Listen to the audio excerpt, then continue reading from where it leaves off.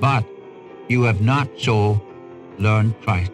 If so be that you have heard him, have been taught by him, as the truth is in Jesus, that you put off concerning the former manner of life, the old man, which is corrupt according to the deceitful lusts, and be renewed in the spirit of your mind, and that you put on the new man, which after God is created in righteousness and true holiness. Wherefore, putting away lying, speak every man truth with his neighbor, for we are members one of another.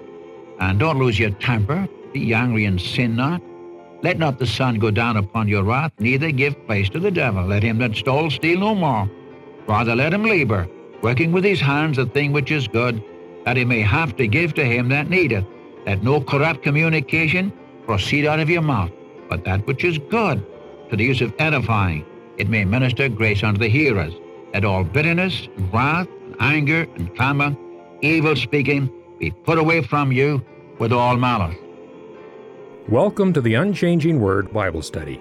Our teacher is Dr. John G. Mitchell, a man who was faithful in teaching the Word of God for more than 60 years throughout the Northwest. The name of our study, The Unchanging Word, highlights the fact that God's Word has not changed. What God reveals in His written Word was true in the past, is still true today, and will be true tomorrow. The truth in God's Word was, is, and always will be true. God never changes. Jesus Christ is the same yesterday, today, and forever. Life begins at Calvary, there my Savior died. He took my place and by His grace came with me to abide. All I need for living is mine by just believing. Life begins at Calvary, life that never ends. Our study in Ephesians chapter 4, verses 20 through 29 continues here on the Unchanging Word Bible broadcast. Now, these verses present the contrast and the distinction of the lifestyle of the one who knows Jesus Christ, who has learned Christ just as the truth is in Jesus. The contrast from the previous verses of the unsaved is shown here in verses 20 through 29. Here the Apostle Paul exhorts the believer to a lifestyle which corresponds to his position in Christ. Well, Dr. Mitchell here in Ephesians chapter 4, verses 20 through 29 exhorts us to walk as new creations in Christ. Here's Dr. Mitchell. Today we come to you again with studies in the book of Ephesians. I count it a real privilege to come to you day after day in your home, your office, your car, wherever you are, and share with you some of these wonderful truths that are given to us in the Word of God. I'm very, very much burdened these days that God's people, that is those who have really put their trust in the Savior, come to that place of maturity in Christ, where they will not only know the Lord Jesus Christ as their Savior, but as the one who is the Lord of their life. A time when the will of the Lord and the purpose of the Lord will be outworked, wrought out, shall I say, in the lives of each one of us. Now we're dealing in Ephesians 4 with the fact that we are to walk in a new creation. In verses 17 through 19, we took up the fact in our last lesson of how the unsaved walk. And you remember there were 7 things or so given in those verses. I'm not going to go back over them, except to say they walked in the vanity of their mind, their understanding was darkened, they were separated from the life of God, they were past feeling, having given themselves over to outrageous conduct, and so on. No wonder when I think of that, no wonder God demands a new creation. God doesn't patch us up when we come to Him with our sins. He forgives us our sins and makes us new creatures in Christ. You remember, you find that in 2 Corinthians 5:17. If any man be in Christ, he's a new creation. All things are passed away. Behold, all things are become new. So we come on down to verse 20.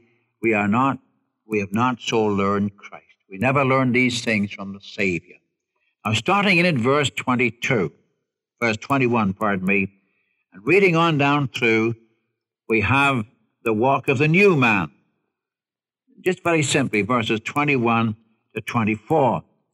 If so be that you have heard him, that is, heard Christ, have been taught by him, as the truth is in Jesus, that you put off concerning the former manner of life, the old man, which is corrupt according to the deceitful lusts, and be renewed in the spirit of your mind, and that you put on the new man, which after God is created in righteousness and true holiness. Let me just stop here for a moment. Here we have the new man, a life that is absolutely divorced from the old. You see, you've got the old man is all that we were in Adam. Let's make these things very clear. The old man is all that we were in Adam. You remember Romans 6 declares, verse 6, I think it is, our old man was crucified with Christ. God has no, what shall I say, he has no expectation from the old man. The old man, as far as God's concerned, is past saving. So when a person comes to the Savior, God gives to us a new man. The old man is corrupt. You have this in verse 22. The old man is corrupt according to deceitful lusts. And we put on a new man. We're no longer related to the old, but to Christ himself, the last Adam. And the old and the new, they just don't mix, my friend. They just don't mix. God doesn't take the old and patch it up. As I said a moment ago in 2 Corinthians 5:17, if any man be in Christ, he's a new creature. All things have passed away. All things have become new. Likewise, for example, in Galatians 6:15, remember 14 says, God forbid that I should glory, save in the cross of our Lord Jesus Christ, by whom the world is crucified to me and I to the world. Therefore, being a Jew or a Gentile profits nothing, but in new creation. In fact, when you come to 1 Peter chapter 2, the 9th verse informs us that we ought to show forth something of Christ in our lives. This is what the world wants to say. This is what you want to say. It's what I want to say. That everyone who professes the name of Christ, he's not going to live in the old, he's going to live in the new. And this calls for action. That you put off, verse 22, that you put off, just as you used your will to accept the Savior. Likewise, it calls for the will to put off as a definite proposition. You put off the old manner of life which you had before you were saved, and you put him off with all his deeds. He's corrupt according to deceitful lusts. So I suggest when you think of this, we're dealing with a tremendous thing. To put off the old man with his deeds and put on the new man, which is created in righteousness and true holiness. You see, friends, our old man was crucified with Christ. The death of Christ severed the relationship between the Christian and the old race. The old race is dead in sin. It's corrupt. Doesn't know God. We had that in verses 17 to 19. You belong to a new race. You belong to a new family.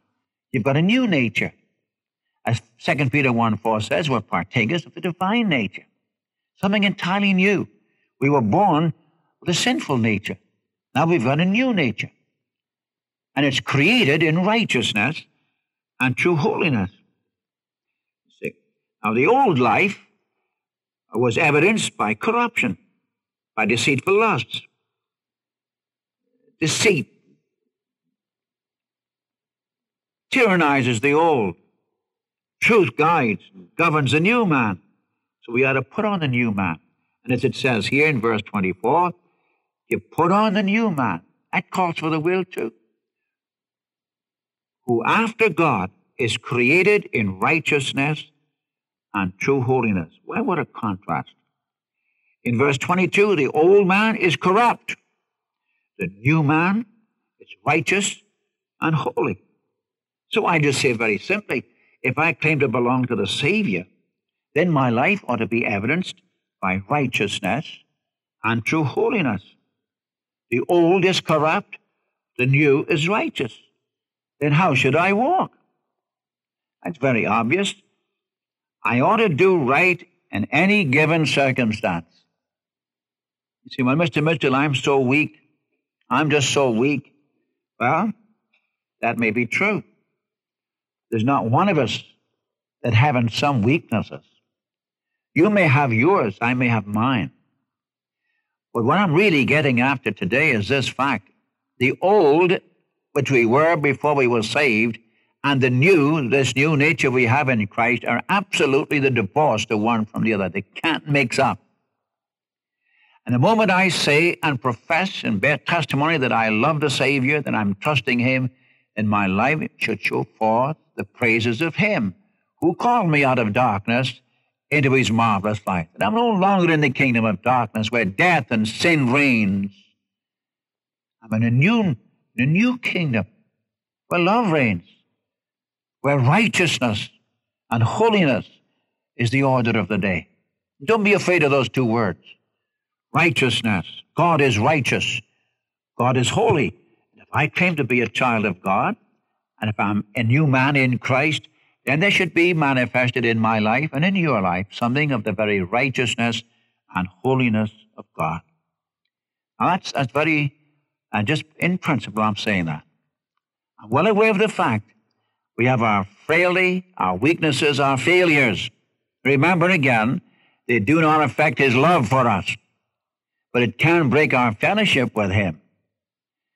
And just as I was saved, my mind and my will and my emotions were concerned, and by the way, that's true of every person who was saved.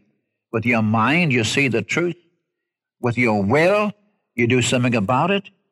And when you do something about it, your emotions are involved. So likewise here, when with my mind, I see the fact that I'm a new man in Christ, that I've got a new nature created in Christ Jesus, and this new nature is righteous and holy. Then my will comes into the foreground and says, that's how I should live. And the Spirit of God is indwelling us to do just that thing. Then my emotions are affected. I'll be filled with peace, filled with joy, with blessing, become useful. Now he follows along with the walk of this new man. In verse 25, right down through verse 32. Let's look at this for a moment. Now as the new man, you put on the new man in verse 24, which is created after God in righteousness and truthfulness. Wherefore, putting away lying, speak every man truth with his neighbor, for we are members one of another. And don't lose your temper. Be angry and sin not. Let not the sun go down upon your wrath, neither give place to the devil. Let him that stole steal no more. Rather let him labor, working with his hands the thing which is good, that he may have to give to him that needeth. Let no corrupt communication proceed out of your mouth, but that which is good, to the use of edifying, it may minister grace unto the hearers. And then verse 31, let all bitterness, and wrath, and anger, and clamor, evil speaking, be put away from you with all malice. I said a while ago to put off the old man with his deeds. Well, here are some of his deeds. How can I put them off? Well, he names a few things. First of all, we should stop some of the things we should stop doing, 25 to 29. Some things we should stop doing. First of all, put away lying. Why? His answer is because we belong one to the other. Don't deceive each other. You mean to tell me that that is sometimes manifested among God's people? I'm sorry to say that's true. I'm sorry to say that lying, cheating, deceiving, I'm afraid is too common a sin, even among professing Christians. Oh, but you see, we must use wisdom. Yes, but lying is not using wisdom. And when you lie about a brother, my friend, you're beginning to destroy the body of Christ. Put away lying. It doesn't belong to the church of Christ. Put away lying because we are righteous. We're holy in Christ. Then in verse 26, be ye angry and sin not. Let not the sun go down upon your wrath, neither give place to the devil. What in the world are you talking about? Don't lose control of yourself.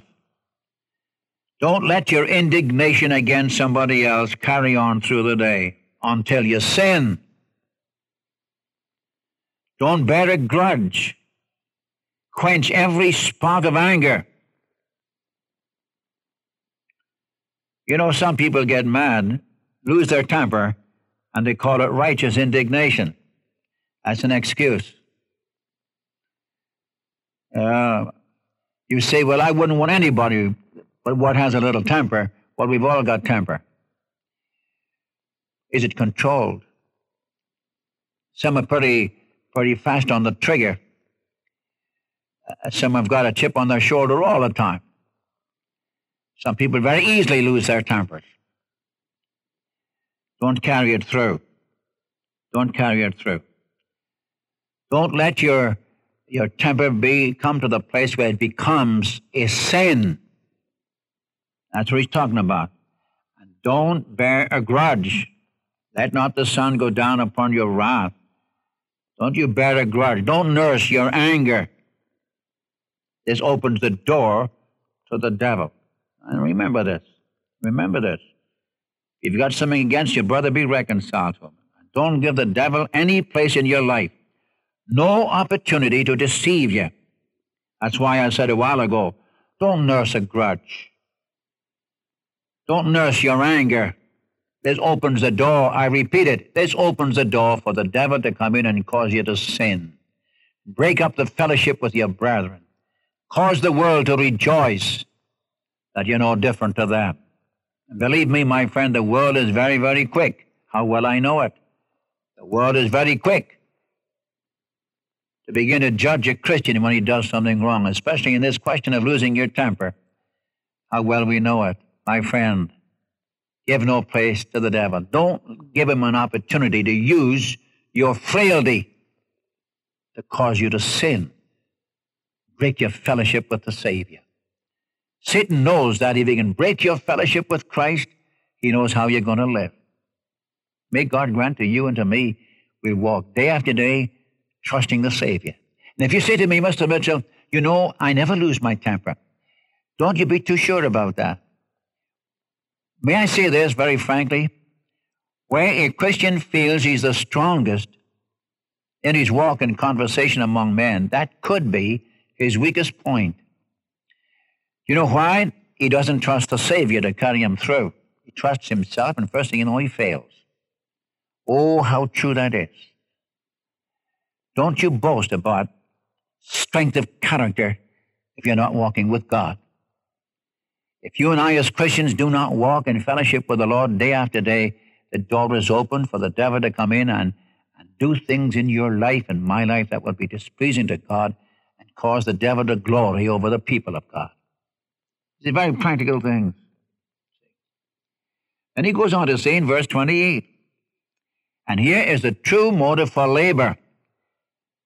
Let him that stole steal no more, but rather let him labor. Let him get a job, working with his hands the thing which is yours. Why? That he may have to give to him that needeth. So you'll have something to give to somebody. Instead of stealing, you'll have something to give to somebody else who's in need. I say, here's a true motive for labor. It's better to give than it is to receive. And the remedy for stealing is industry with a view to generosity. I would like to repeat that statement.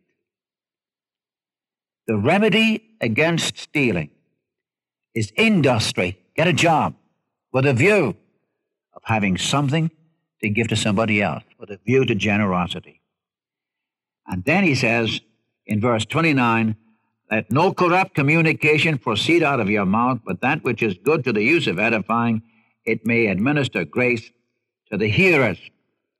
Now notice this, let your speech be used for edification. You know, in Colossians 4:6, Paul says, let our speech be seasoned with salt. You know, sometimes people's speech is seasoned with pepper. They just bite your head off. You know what I'm talking about, don't you? Huh? I don't mean you, of course, I mean the other fellow. Let no corrupt communication proceed out of your mouth, but that which is good to the use of edifying the other brother.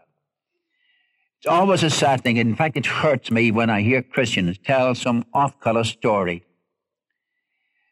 Don't let corrupt communication come out of your mouth. If you've got something dirty in your mind, you better come to the Lord and be cleansed. Let it never come out of your mouth. Because why? You'll defile somebody else. You see, no man lives to himself and no man dies to himself. How God wants us to so live that we'll be pleasing to Him and edify the other children of God. So don't allow corrupt communication, corrupt stories, licentious things, whatever it may be, to come out of your mouth. Lying, cheating, deceiving, whatever it may be. And then verse 31, let all bitterness, wrath, anger, clamor, evil speaking be put away from you with all malice. Oh, let all bitterness, sourness, irritability, do you know what I mean? You get irritated. Sourness, bitter. Oh my, some people can get bitter. It spoils everything around them. Do you know that? When you get bitter, you make somebody else better. And then he goes on to say, wrath, that's in the sense of resentment. Anger speaks of hostility. Clamor, brawling, loud scolding. Evil speaking, foul slander, slandering somebody. Malice is a vicious disposition. Oh, God, deliver us from these things. Bitterness, resentment, anger, hostility, clamor, there's brawling and fighting, evil speaking, like blasphemy or foul slander, say things you know are not true about somebody else. Malice, vicious thing, vicious disposition. You know, I don't say this to you folk today. You and I can't afford to be bitter. When you are bitter against some other child of God, you are the loser. You are the loser. But in so doing, you defile somebody else. Please, Christian friend, and I'm appealing to you today, let us put on the new man who was created in righteousness and true holiness.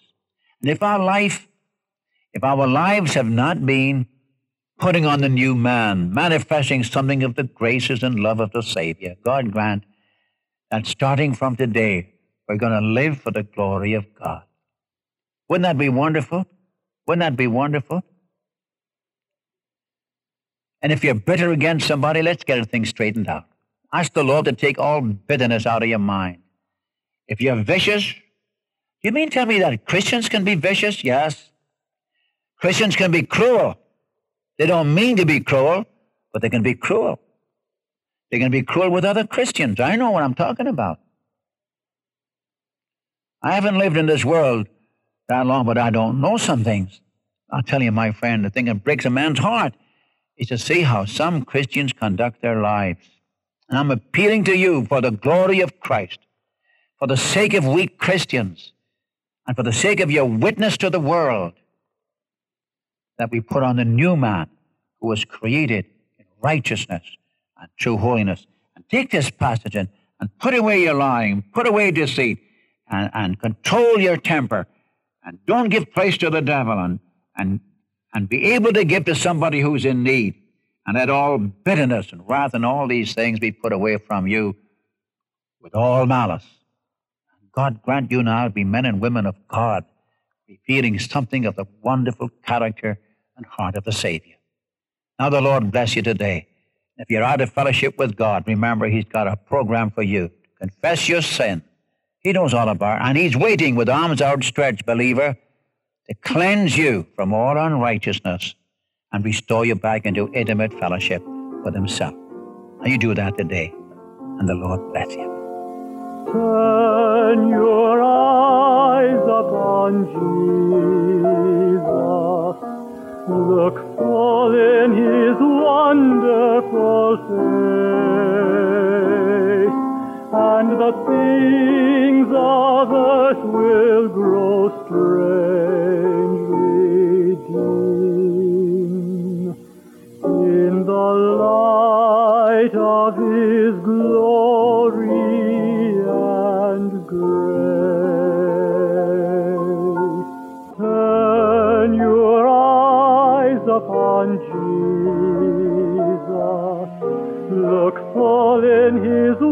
wonderful face,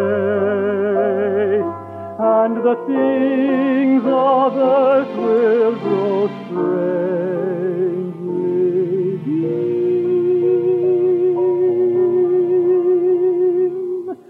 in the light of His glory and grace.